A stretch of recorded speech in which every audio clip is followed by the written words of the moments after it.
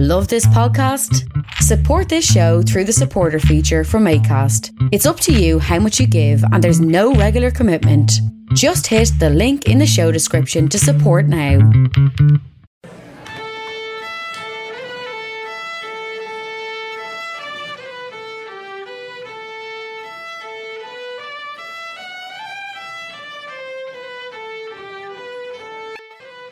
Right, boy. Ah, there you are now. Tell me this and tell me no more. Are you going out or are you going out? Few scoops. I am in me shite. We ever give over. Go way out of that. Number 1 gobble.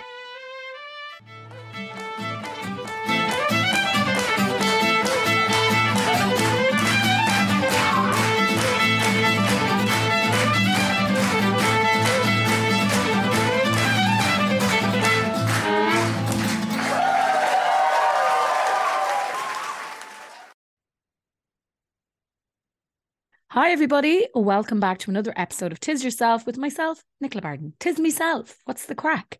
How are you getting on?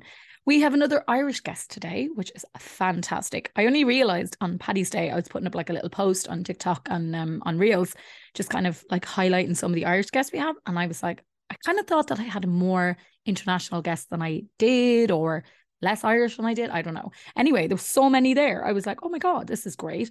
And then when I did the top 10 episodes, there is just one international guest in the top 10. And that is Matt Cardle, who's been there since like pretty much since his episode aired. Like, I think it's nearly 2 years ago, or it is 2 years ago. I don't think that episode's ever going to knock out because it just gets listens all the time. Because he is so honest and open in it. Considering, you know, some of these guests are amazing, like the international ones, but Irish people obviously just love hearing people from home. So I'm taking that on board. I have an Irish guest today. I have 2 Irish guests lined up for you in the next couple of weeks as well. One, I'm going to hint, let's just say Eurovision. That's all I'm going to say.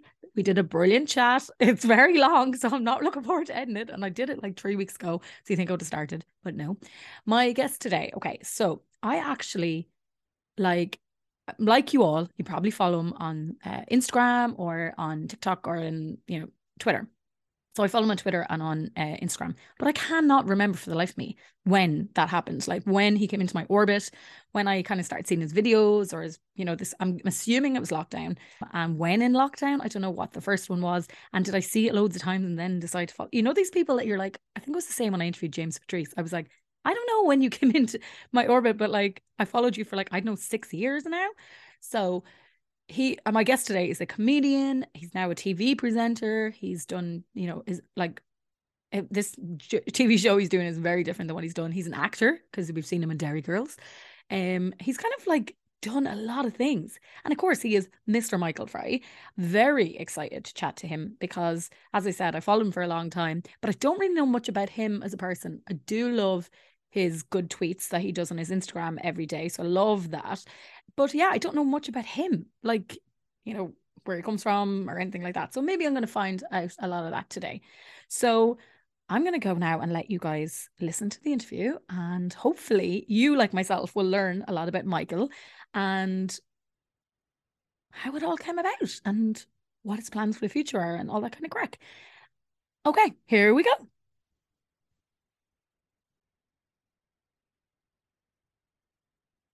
It's not nice to finally meet you, I suppose. Yeah. That phrase makes me cringe so much because I've used it so much at work. But yeah, I know, it's like I know so many people like yourself, like from Twitter and Instagram, and it's like when I see people in public now, like I saw Killian recently, and I was like, do I say hello? But like I only know him from online, and it's really weird.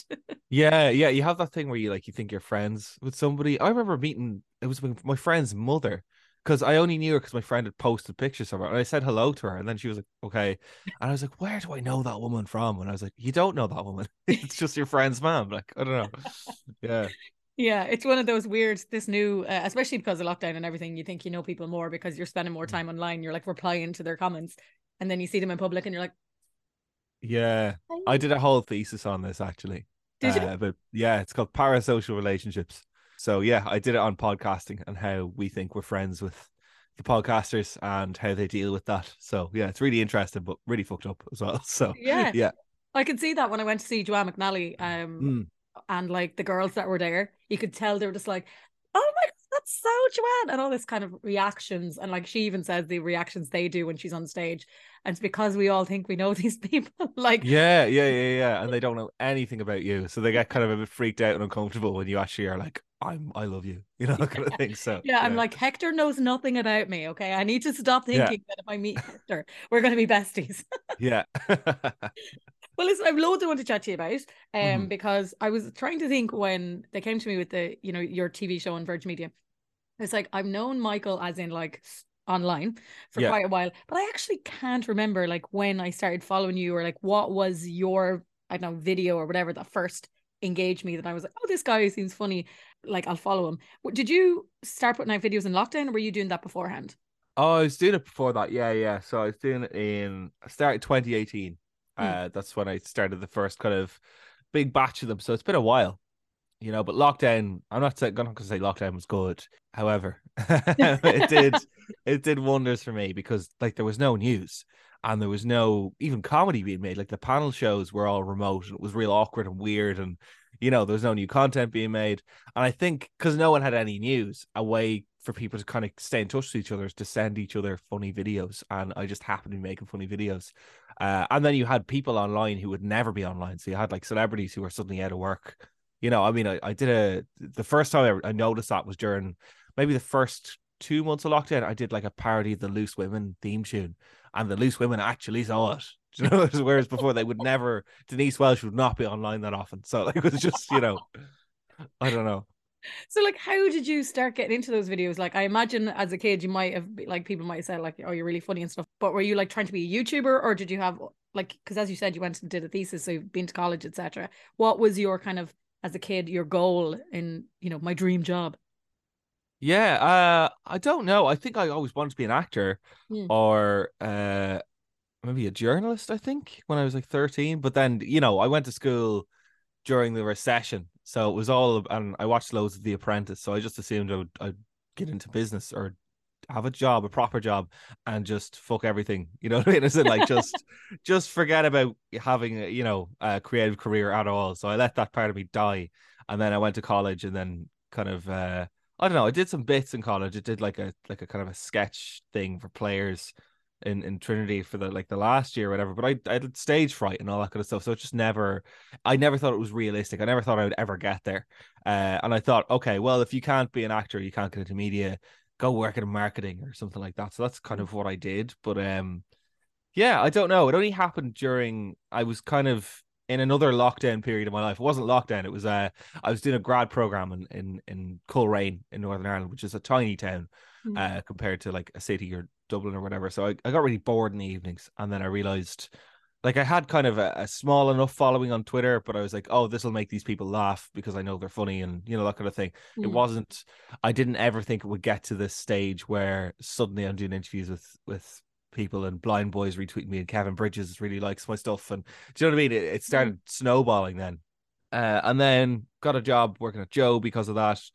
I just kept going. I just kind of slowly built up this kind of massive audience over a few years, but I don't think I ever expected to get to where I did. I didn't think I'd ever be in Dairy Girls and things like that. You know what I mean? So it's mad. Like, my jealousy when I saw you were in Dairy Girls, I was like, oh my God, he's in the same branch as Liam Neeson right now. He's doing cameos and Dairy Girls. Yeah. Oh my God. I still can't believe I was on it, to be honest. It's very bizarre to me. But yeah, it was great. Just the coolest thing ever. And if that's my peak, fine. Like, so what a peak if that is the case. And like, honestly, does it get much better? Like, how did that even come about? Was it Lisa that contacted you, or? It was, yeah. Actually, the casting people got in touch with me because Twitter at the time was doing this fun thing where they put loads of messages just into your spam. I missed the message. So then Lisa herself was like, do you want to audition for this? And I was like, yeah, class. I'll have auditioned for Dairy Girls. I didn't actually think they'd give it to me. And, ever since I've been talking to like other comedians, and they're all, like all from the north, who have auditioned for that part. And I'm like, why did you pick me instead of, Shane Todd, for example, like all of these big kind of, I don't know. But yeah, very cool. It must be really strange to, like, as you said, when you first put out the video the first time, to go from like, I'm doing this for people that I think that I kind of know, so like my own mates or my online mates, and they'll find this funny, and then to see, like, as you said, people retweeting Kevin Bridges, etc., and you're just kind of like, hold on, wait a second, this is blowing up really quicker than I, anticipated. Yeah. I mean, I remember having to ring my dad at one point, being like, so you might see this stuff because it's gone much further than I thought it would. And I'd kind of just tell my boss and be like, look, this has happened. Nothing to worry about. I'm not going to say anything sectarian or, bad. So don't worry about it. But there you go. So it was kind of weird. I just kind of come out as a comedian essentially to all these people. But I mean, yeah, I don't know. Odd. Yeah, especially I suppose like when you said that you work for Joe, that came back to me there that you used to work for them. And I suppose you would have been given a certain amount of freedom probably working for a company like that, but also within boundaries as well. So then to get, your own stuff nearly going viral, and then you're like, if I do this, does it affect this? And that kind of way. Yeah, there was a lot of that. And I think when I was at Joe, it was kind of strange because it was like, did I own my own content? Did they own me? Was there, because obviously you can't do work for competitors and things like that. And, I don't know, like, because you were allowed to take over the Twitter account sometimes, but it's like, okay, stay within the bounds and don't say anything too ridiculous or, so it was a balancing act. And I think like there is an overlap between my audience and theirs, but a lot of the time there wasn't. So it was just kind of stuff that I thought was funny. And then the audience would be like, we just get no reaction to it. So, but it was interesting. It was the right place to be. Like I met loads of interesting people and got to work on loads of interesting stuff. So, really glad I ended up there for a while. Yeah, it must be weird as well because you're like, if you make a video and you kind of go, this isn't the Joe audience, but I haven't made anything for them. So am I supposed to bring it to them first, or do I release it myself on my own socials? And there might be more of a want there, but then they kind of, they're paying me, so it's like, yeah. I think video do I give them? If anything did well, I would be like, do you guys want to use this? And then then we would do that kind of way. But like, I'd usually just put stuff on my own account and be like, yeah, okay, there's that. And if they want it, they can have it, So yeah, because it all helps, it just really helps the reach anyway. So. Well, like that must have been like preparing you for a life as a solo creator, kind of going, this is where you obviously aim to go. Like you don't want to be answering to other people. Your aim is, if you are making these videos and they're doing well, you want the money and the clicks to be coming to you. But like then there's the other side of it. You have to be like a businessman in a way. Like you said, you're going to have a business or work in business. This kind of way you kind of are, because you have to run your own side of stuff as well.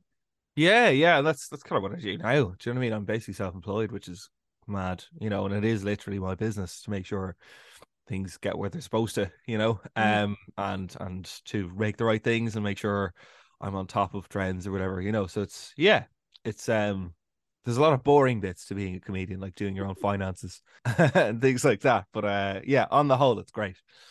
How do you find that side of stuff, the self-promotion and that kind of thing? That's the thing I struggle with most, is like when do I put this up that it's going to get the most attention, or if you put up something and it doesn't get as much traction as your last video, like, is it like, heck, what the hell did I do wrong? Or is it just like put it at the wrong time or the wrong platform? Yeah, I think with Twitter and Instagram, like people will see what you put up, with TikTok, it's entirely random. I can't tell when people are going to watch whatever. There's some things that you spend loads of time on and they get nothing, and then other things you fart out in 10 minutes that don't, do you know what I mean, that just go everywhere, and you're like, it's very hollow. Then it's kind of like, oh well, I didn't really work for that. So yeah, I look at the analytics and stuff like that and see, okay, when did people switch off from that, or what's the best time to put this up at. I do pay attention to that. But I mean, if something's good, it'll do well. Now if you put something up on a Saturday afternoon, no one sees that. You have to do kind of weeknights, that kind of thing, where people are actually online. But yeah, I find that good content just kind of does well no matter when you put it up, Yeah, I think as well as like we mentioned the lockdown stuff, I had chatted to Emma Doran before, and of course she kind of came to the forefront, especially during lockdown. And it's just like, it's like we said, we feel we know these people. It's like, yourself, Killian, Sean, oh my God, now my mind's gone blank. Shane, like all these people that, like, again, I'm saying them by first names and people are like, oh yeah, Killian, and they know them, who they are. The content you guys must have been creating that didn't even get seen during lockdown, like you must have been a constant churn of stuff. It was, yeah. I mean, because I had nothing else to do. I didn't have like I was working from home for the first time ever, so I had no commute, I had no social life. It was kind of like, okay, well, I guess I'll do something. But it was weird. I had the energy to do it as well. I find now that I'm much busier. It's harder. It's just it takes a lot more out of you. Whereas like when you have nothing else to do, when you're pouring your energy just into that. Like when I was doing the indie band videos, I was making a few of them a week. It was just like when I think about it that's a lot of now. work, like. Yeah, it is. Like some of them take like 10, 15 hours. Do you know what I mean? So it's just like churning them out because I had nothing better to be doing with myself, So yeah, I don't know. Yeah, I think there's peaks and troughs as well. Sometimes particularly when I have a good idea, I'm like, I like to tear the arse out of it. So do it as many times until it's not funny anymore, which is kind of what I've done with the band stuff and other kind of characters where it's like, this is a good idea. I'll follow this thread. But yeah, no, it's harder now in real time when you have a social life, when you have places to be and things to do. Yeah, and you have appointments or people are calling you and you're like, oh God, like I've got 12 minutes of that edited or whatever. Because even last night I was putting up reels and that was just of holidays and I was like, this takes so much time just to put up like a 1 minute reel. So like when people are seeing your videos, like the indie bands that are like, let's say 3 minutes long, they're like, oh yeah, but not realizing how much actually goes into it. Oh yeah, just even finding outfits. I've completely run out of clothes now to dress the guys in. So I have that, yeah. And you make it sound okay, like it's an actual song. I know it doesn't sound amazing to people who are actually musically trained or whatever, but it sounds enough like a song that I can get away with it. And then the other thing I do now with my sketches is I subtitle them because it's just handier for people who say you're watching something on the bus, for example. Like it's good for deaf people as well, obviously, because they can't hear, or people who have problems with audio processing.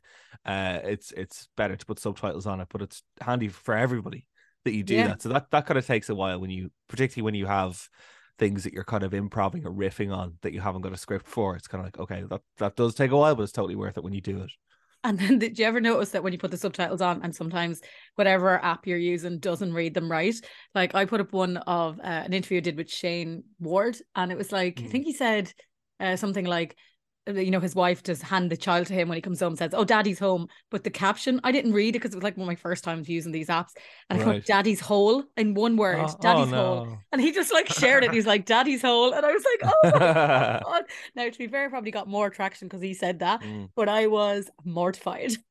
Like, yeah. Stupid captions. I actually just do it myself. I use InShot, which is an app. It's like easy just to type them all in. It doesn't take that long, but yeah, I've done that as well. And I've been like, right, I'm never using that again. Yeah, so, I haven't used it since. I'm like, you know what, that is actually not worth it. In case it's like a really serious chat with somebody who's like talking about mental health, and then you say like the app shares something, you're like, okay, that's not right. Like, God, no. Yeah. It's all about learning and making mistakes, I suppose, in this kind of industry, isn't it? Yeah, and everything happens so fast and changes so quickly. Like TikTok was not a thing even 3 years ago, So it's you have to get used to it, I think. Yeah, I'm sure that we come a point where there's an app where I'm like, I'm not doing that. Do you know what I mean? I'm just not getting involved. Yeah, well, if you look, like Snapchat was originally where like a lot of the like influencers came about, like 10 years ago and stuff, like James Patrice and James Kavanagh and them starting on those. And now lots of people don't. They think TikTok, Instagram, and maybe Twitter. Maybe they don't use Twitter or whatever, but they're not even really thinking about Snapchat as much. Yeah, Facebook comedians were a thing even ages. No, I don't even use Facebook anymore. I don't even post on it. Like I have the page, but I don't use it. Do you know? I never ever use it. So it's kind of platforms just die. Like I think they've longer life cycles than they did before. But because like we had Bebo for a few years, we had MySpace, we had all these places. I love Bebo.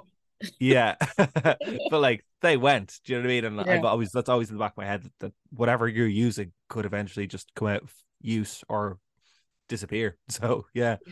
When you mentioned TikTok, like I could, let's say your videos, so I'll follow them and I'll see them. They'll come up if I'm watching on Instagram and I've missed one. Let's say it'll come up like 3 days later, even though whatever. Same with different comedians I'll follow. But if I go on TikTok and even if I liked all of your videos and watch them all in one row, I am not guaranteed to see that on my For You page. I'll get to see some, travelers calling each other out for a fight, or, some comedian in South Africa. And I'm like, why is this Mm. coming up? It's not connected to anything I'm watching. I don't get their algorithm whatsoever. No, that's it. I think it's completely unpredictable. But it all it does is kind of it promotes like constant content creation. So there's a lot of crap on there because Yeah. people feel like they have to constantly be making stuff, you know. Whereas I like it when it's kind of a bit more considered or whatever, but it's maybe not the best thing for the algorithm, you know. But I can't be making, you know, the like because it does take a while to make what I make, so I can't be doing that every day. So I don't know. I guess I'm not getting the most out of TikTok, but you do get stuff that does really well every so often. Mm. That I'm always surprised by, and you get people from different countries seeing it, and it's you know when it works, the reach is massive. But it's just getting it to work in the first place. Yeah, because I find I don't know how these people are putting up 6 videos a day or whatever, like where they have the time. And I wonder for you guys, do you feel like you should be putting out more? But you don't, like, I know you don't have the time, but even maybe when you first got into this kind of career and it started to take off, did you feel like you should be pushing stuff every day? I did, yeah. At the beginning, I probably made a lot more. You know, I made like a couple of videos a week, or you know, at least. Whereas now it's like, unless I have an idea, I just don't do it. You know, um, not that I wouldn't say I don't ever want to get into a space where I'm afraid to experiment with stuff because like you could make stuff and it doesn't do well or whatever. But I mean, I have enough of a back catalog to be like, well, no, I am actually good at this. This isn't just, you know what I mean? I've just made a misstep here, you know, that kind of thing. Um, yeah, I could do with making more stuff more regularly, but it's yeah, it's having the ideas. I feel like I've made a lot of videos already, and I'm like, what else do I talk about? You know? Yeah, exactly. Do you find that like in your career, would you say a lot of confidence has to go into it because you have to be confident in yourself that what you're putting out, like, because you're not showing it to the people, I'm assuming you're just making it and then putting it up. So does that take a lot of confidence to kind of go, I know that what I'm doing here is good, even if it doesn't go great? Mm, yeah, I think it does. I think, but saying that, I think I wouldn't be a comedian unless the internet existed. You know, I definitely wouldn't have done the stand-up thing first. I definitely wouldn't have done that a few years ago. So it's a lot easier to put yourself out there when, you know, essentially it's a number on a screen and a high score and not actual people sitting in front of you, you know. So I guess, you know, I it takes a certain amount of confidence. Like I know there's comedians I know who don't like themselves on camera, you know, who find the online space a bit daunting and stuff like that. But you know, I felt that about the stage. So I mean, it kind of, I guess it just depends on who you are, you know. Yeah, it's the live embarrassment thing for me that I'm kind of a bit like, oh, I don't know if I can cope with that, but I can just delete a video otherwise, you know. Yeah, and weirdly, I was kind of thinking there when you're saying that, I was like, which would I prefer? And like, the one thing with the live thing is obviously it would be so awkward if you're standing up there and nobody laughs or whatever. But then the other side of it is probably no one's going to walk up to you face to face and say you're shit or you're a dickhead or whatever. Yeah. Whereas, Or I want to cut your head off or yes, whatever, you know, that's the yes, shit. You you know, people deserve don't to do that. die, whatever, Yeah. you know, this is, or like, did you get the vaccine or some fucking bullshit underneath it? Whereas if Yeah. you're doing this online, anybody can say anything, and you know, therefore, like, this is your baby, your product that you're putting out, you're selling yourself in another way. So I'm kind of like, I don't know which I'd prefer. Like, I don't know how you do both of them.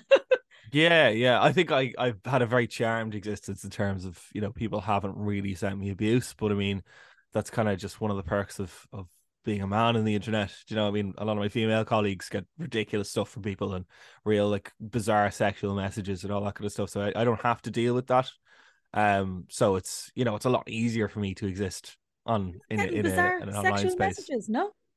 Not really. Sometimes you do. I mean, once you get to a certain size, yeah. Believe it or not, yeah, there are people who are like, oh yeah, you know. So I don't know.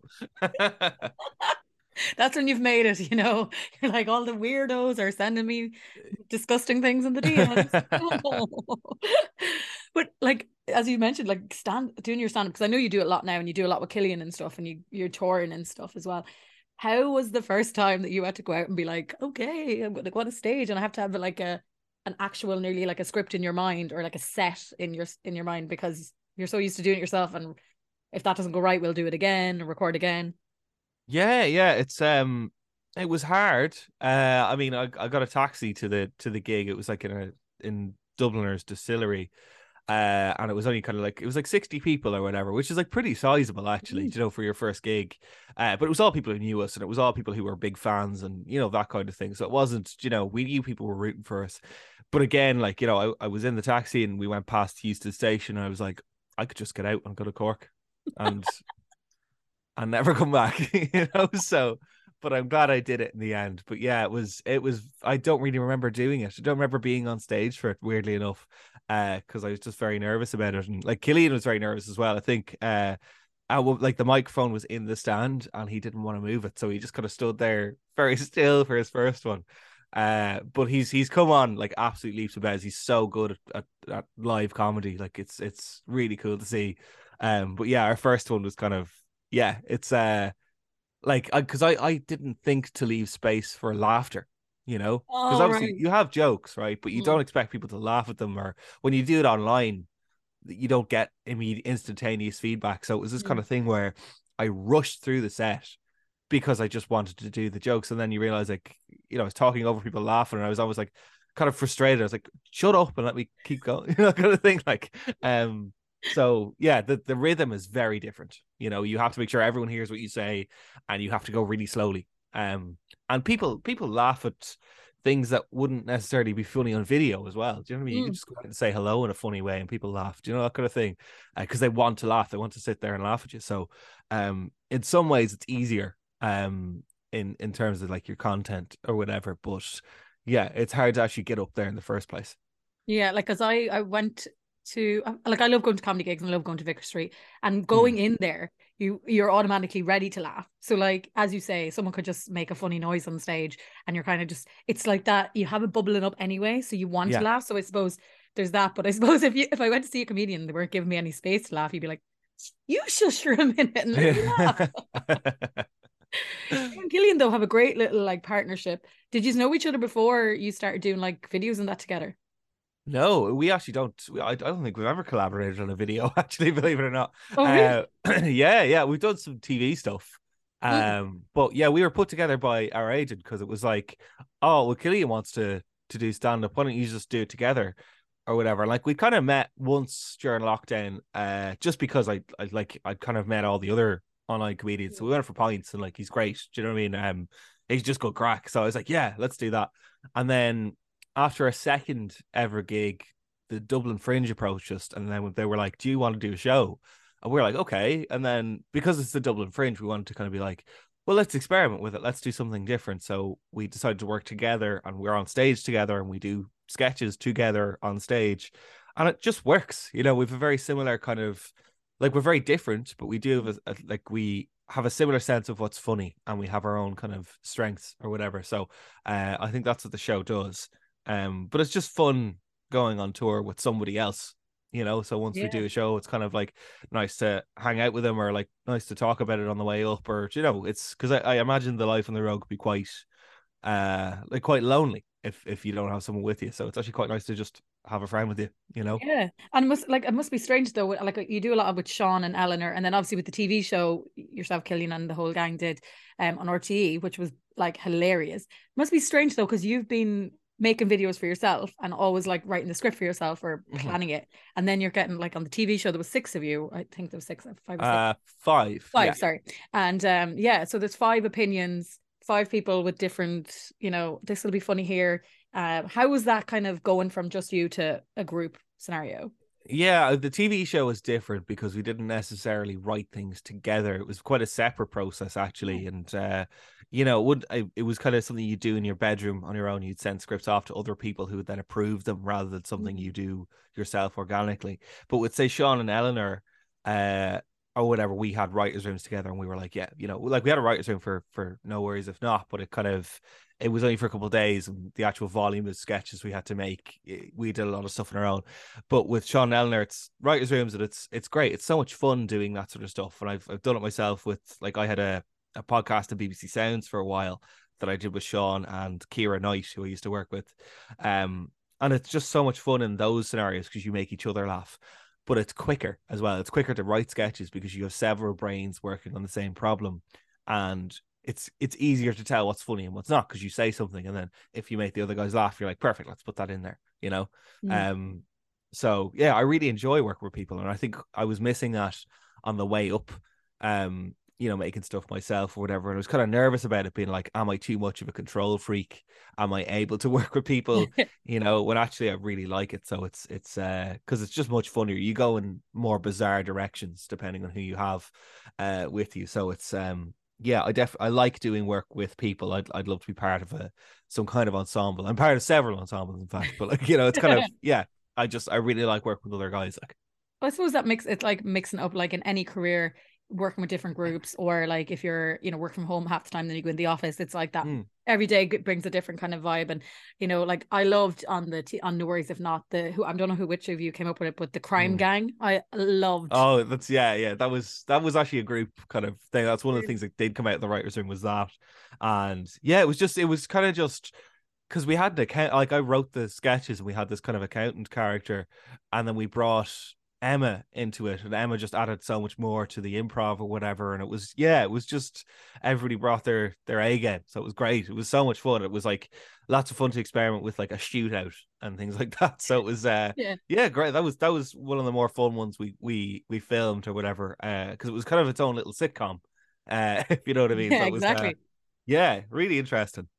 And like, so obviously you are probably around all these comedians quite a lot. Do you have someone that you look like when you were starting out, or maybe now, that you like love seeing on stage, or love seeing them on TV, or something that you kind of think that's goals in mind?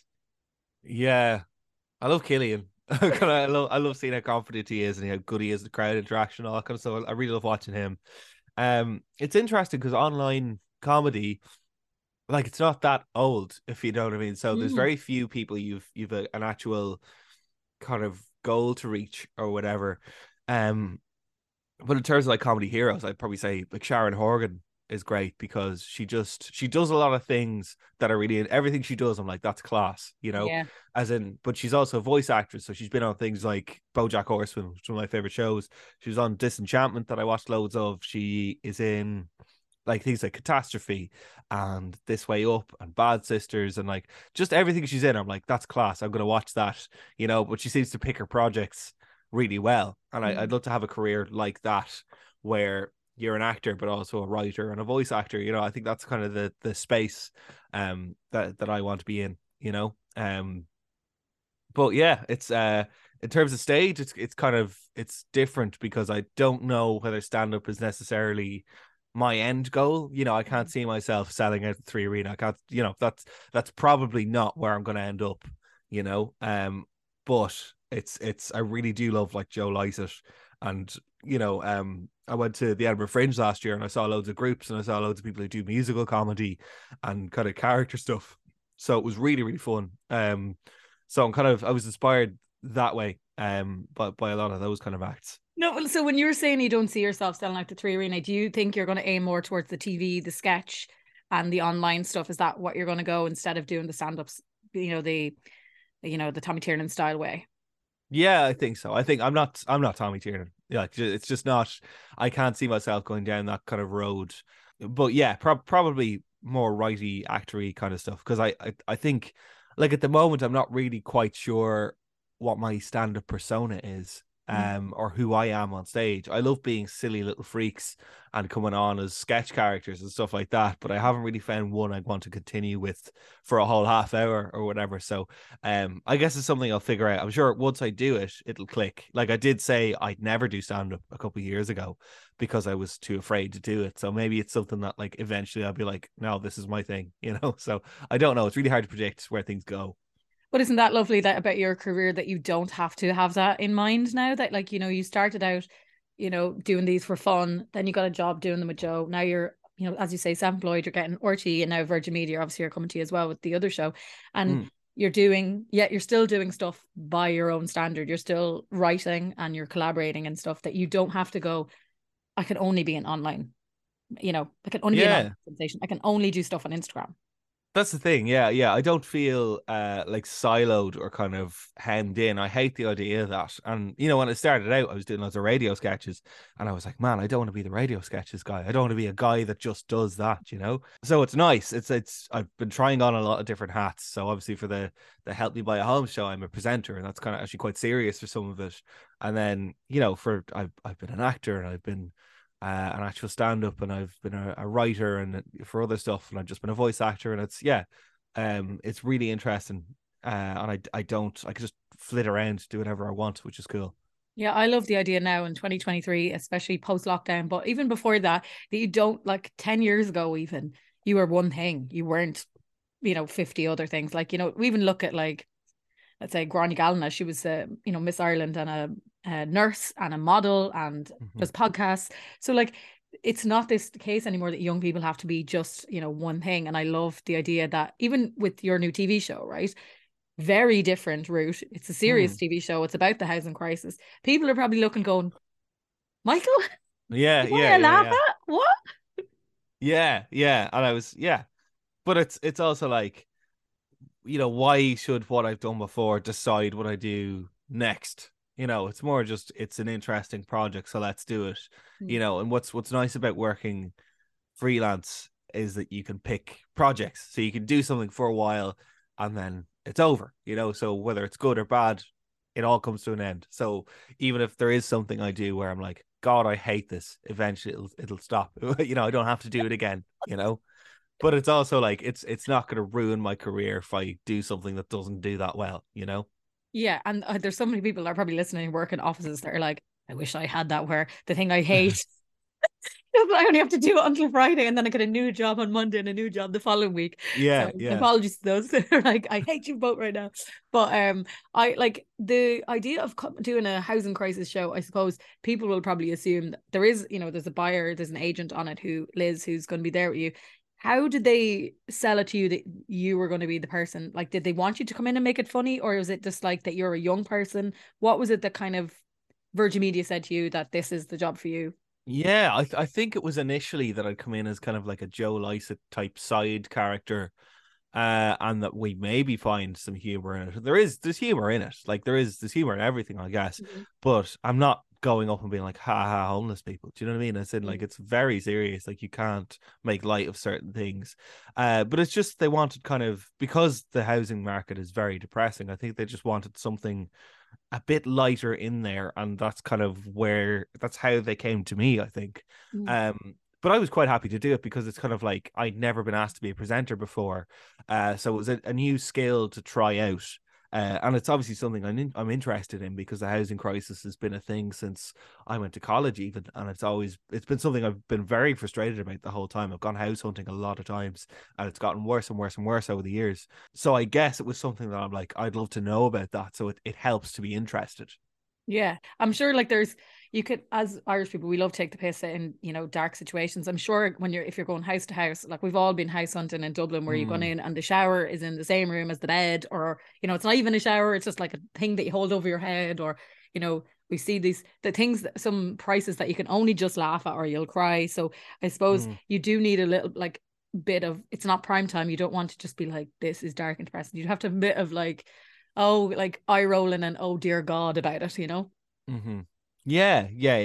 It's there's some of that, I guess. Yeah, I mean, we talked to kind of like Finland in it, and in the same episode we go to like a homeless charity and stuff like that.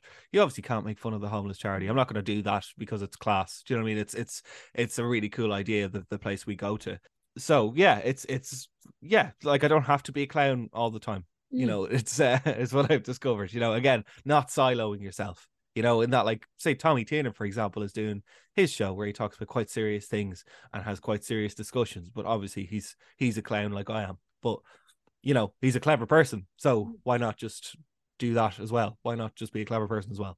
Yeah. Is this part of the appeal for you, that you get to show people it's not all about making people laugh all the time, that it's like you do have some other skills, and like you do get to show a different side of your personality?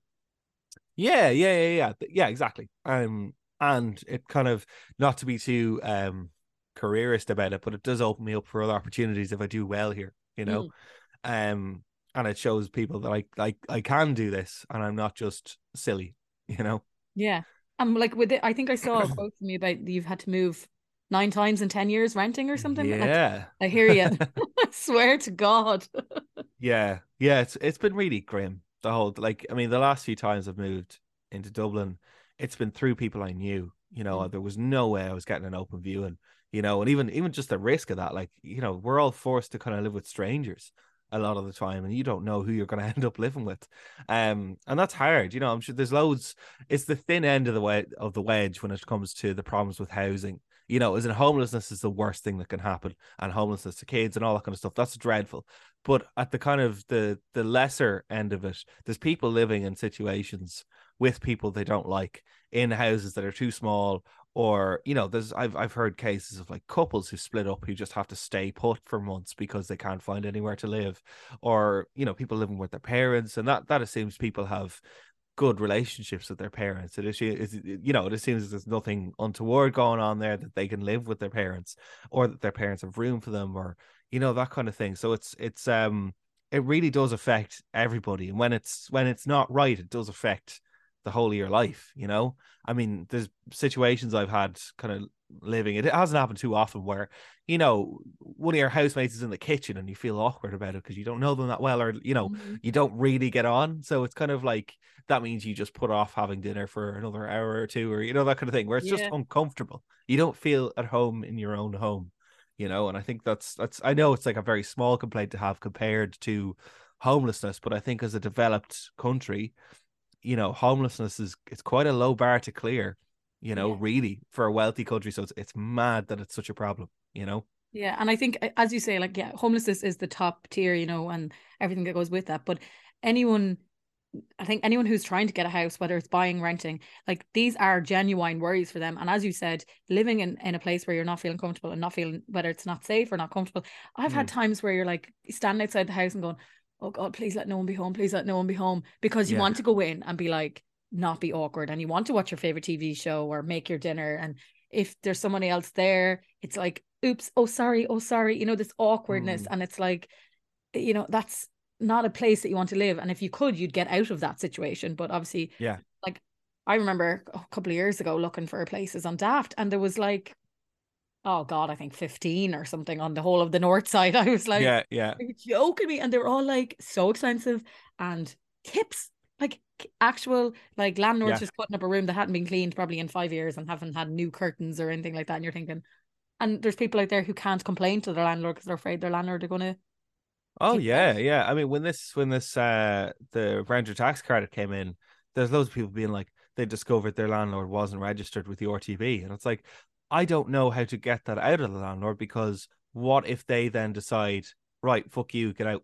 Do you know, that kind of thing? Because I obviously, if they're not on the RTB, I probably have no rights in this situation, you know, because they're probably doing it under the table. So that, or, you know, we're afraid of saying something to them in case they up the rent, or in case they discover we're here. And it's, you know, that, there's a lot of that stuff going on. And even when I was doing viewings, houses that would stink, or houses that would, you know, where they didn't even clean up before you came over, you know, where like they hadn't emptied the bins, or just small things like that just shows that just don't give a fuck at all about who comes in, you know.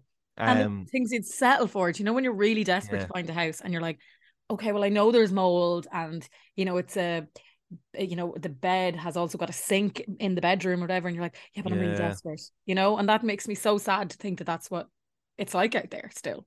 Oh yeah. Or, you know, people having to share rooms and stuff like that. I mean, I can't imagine what it's like to be a student now. You know, I definitely would have commuted the whole time through college if things are as bad, or were as bad as they are now. You know, they were getting bad when I was in college, but I still found places after a lot of trying, you know, but now absolutely not. My whole college experience will be spent on a bus. So it's, you know, and even like I've moved home quite often to Navan or whatever, and that's, you know, right, it's not that far away, it's not Longford or whatever, but it was still, when I was working at Joe, it was a 2-hour door-to-door commute. So it was kind of like, that's 4 hours out of my day that I could have been doing something else with, and it took it out of me, like health wise and all that kind of stuff. And it just, you know, it's like, you know, if we don't get you with expensive rents, we're going to get you with the commute time. We're going to fuck you in some way, you know. And it's something I've been very angry about for a very long time, you know. They give you the perfect show. They're like, okay, Michael, go. This is it. This is your chance. And I suppose the best thing about it is, if you're going to do a show that you're serious about, is something that you actually are passionate about. Because if it was something else that maybe it was your first TV show presenting and you didn't really know as much, or, you know, it hasn't affected you personally, maybe you wouldn't have been as invested. Yeah, probably. Yeah. So this was a good one to do, you know. But yeah, like I got to sit down with the housing minister for a full day, which is kind of mad. Because I could be like, right, well, you know, you could say, oh, we're turning a corner like you have been for the last 10 years. You could say, I can't wave a magic wand like you have been for the last 10 years. Like I've heard all the same things before. So it was mad kind of by the end of it. I was kind of like you said, lots of good stuff. And it sounded like he listened to me. And it sounds like he really believes what he's doing is the right thing. But I'm also just like, I can't really believe you until prices come down because I have heard all this shit before, you know? Yeah. And did you go to the Dáil to meet him?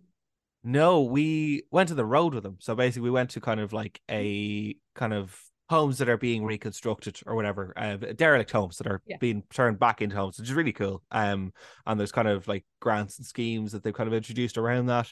And then we went to a new build kind of housing estate, and then we went to his office, which is in the Custom House. So, yeah, we had a whole kind of day with him, and he talked for the whole thing. Like he can talk. And I want to let him talk and see what he had to say.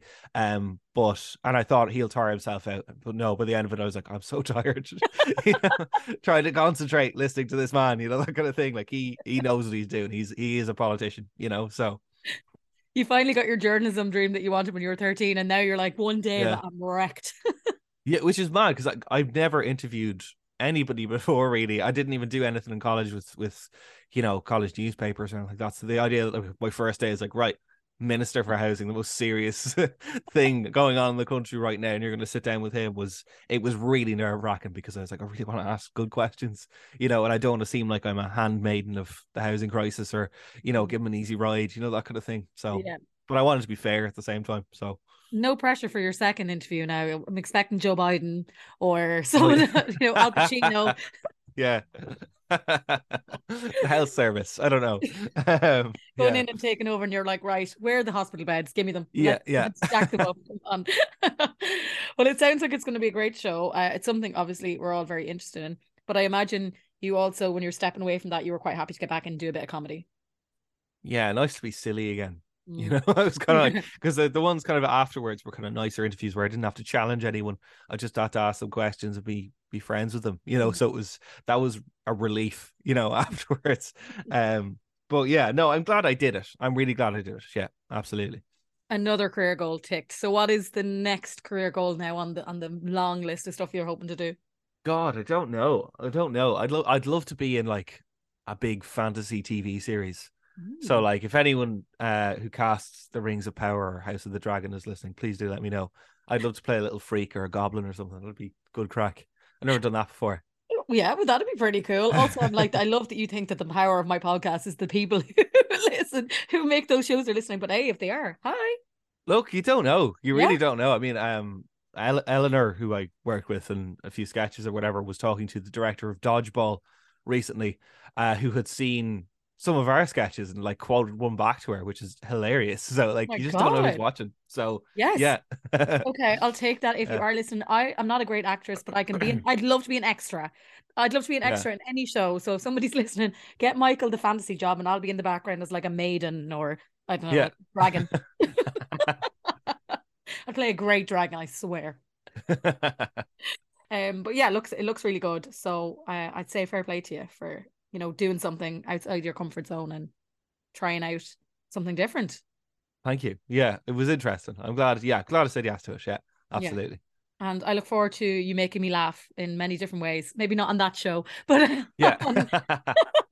And someday I might make your good tweets. Someday. The goals in life, huh?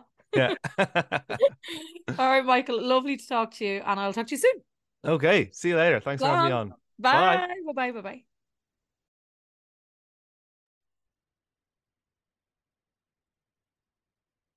So I hope you all enjoyed that chat with Michael and getting to know him a bit better away from the videos and stuff. And of course, he mentioned the TV show he's on is called Help Me Buy a Home, and that's on Virgin Media 1 on Sundays at 8:00. So that's a 6-part series. So that starts, if you're listening to this on Saturday, the 22nd, it starts tomorrow, the 23rd. And then obviously it'll be on the player if you're listening to this during the week and you didn't know this exists. If you feel like you want to hear if there's any solutions or hear what the housing minister had to say when Michael interviewed him. So that'll be one to watch or look back on if you missed it already. Yeah, it was really good crack chatting to him. Like, I love how many people have turned the lockdown into a positive thing. Fair play to them. Now, I made all the promises that I was going to write a book and lose loads of weight, but I did start a podcast. So, like, you know, that's my one thing that came out of lockdown. Start a podcast, and it's what you're listening to. So I did one thing. I did not make any banana bread. So I made pad thai one time. Oh, I tell you, all the goals ticked off my list during the lockdown. Anywho, if this is your first time listening to the podcast, thank you so much for coming on. And you must have seen it on Michael's socials or something, and you enjoyed it. Thank you so much. And do scroll back. There's some episodes there, hopefully, that you will like. Just throwing some names out. If you Irish people, we've got stuff like James Patrice and Trish's Transformation, and Emma Doran. You heard me reference in there. American wise, we've got Rob Maschio, who played the Todd in Scrubs, or Jim Mittee, who played Walt Jr. in Breaking Bad, like huge. Jerry O'Connell, the actor and TV presenter. Yeah, that was a really fun interview, actually. UK, we've got people like Shane Ward and Matt Cardle, Montana Brown, who just got engaged and she's having a baby. So all these guests are having all these big life moments who've been on me, and I'm still the same. But congratulations to Montana. What else have we got that you might enjoy? And there's some episodes there that, like, like people like Peter McFerry or Brian Penny, who is a recovering addict but now is a professor in Trinity. So it's a really interesting chat if you're into like people's journeys, and like he came from being addicted to heroin to now like teaching in Trinity. Like, come on, again, people and they're like reaching their goals here. It's amazing. So there's some episodes that you might enjoy. But yeah, thank you so much for listening. If you like to come follow us, we're on Twitter, Instagram, obviously, and Facebook and TikTok. We're on them all now. And you can follow us there. You can send a message if you like, give us a little rating on Spotify or Apple. Follow us, whatever, and you'll get to see every time we publish a new episode. So we have a couple of new episodes coming up, which are very exciting. One, lads, I'm so excited about it. Like, I might actually die if it happens. It's being scheduled right now, and when the episode comes, you'll hear me die. But let's just say it's someone from my favorite of all time TV shows, and anyone who knows me can already guess what that is. So anyway, I love you and leave you. I hope you have a great week, whenever you're listening to this. Thank you so much for listening. I really, really appreciate it. Slán go fóill, and I'll chat to you soon.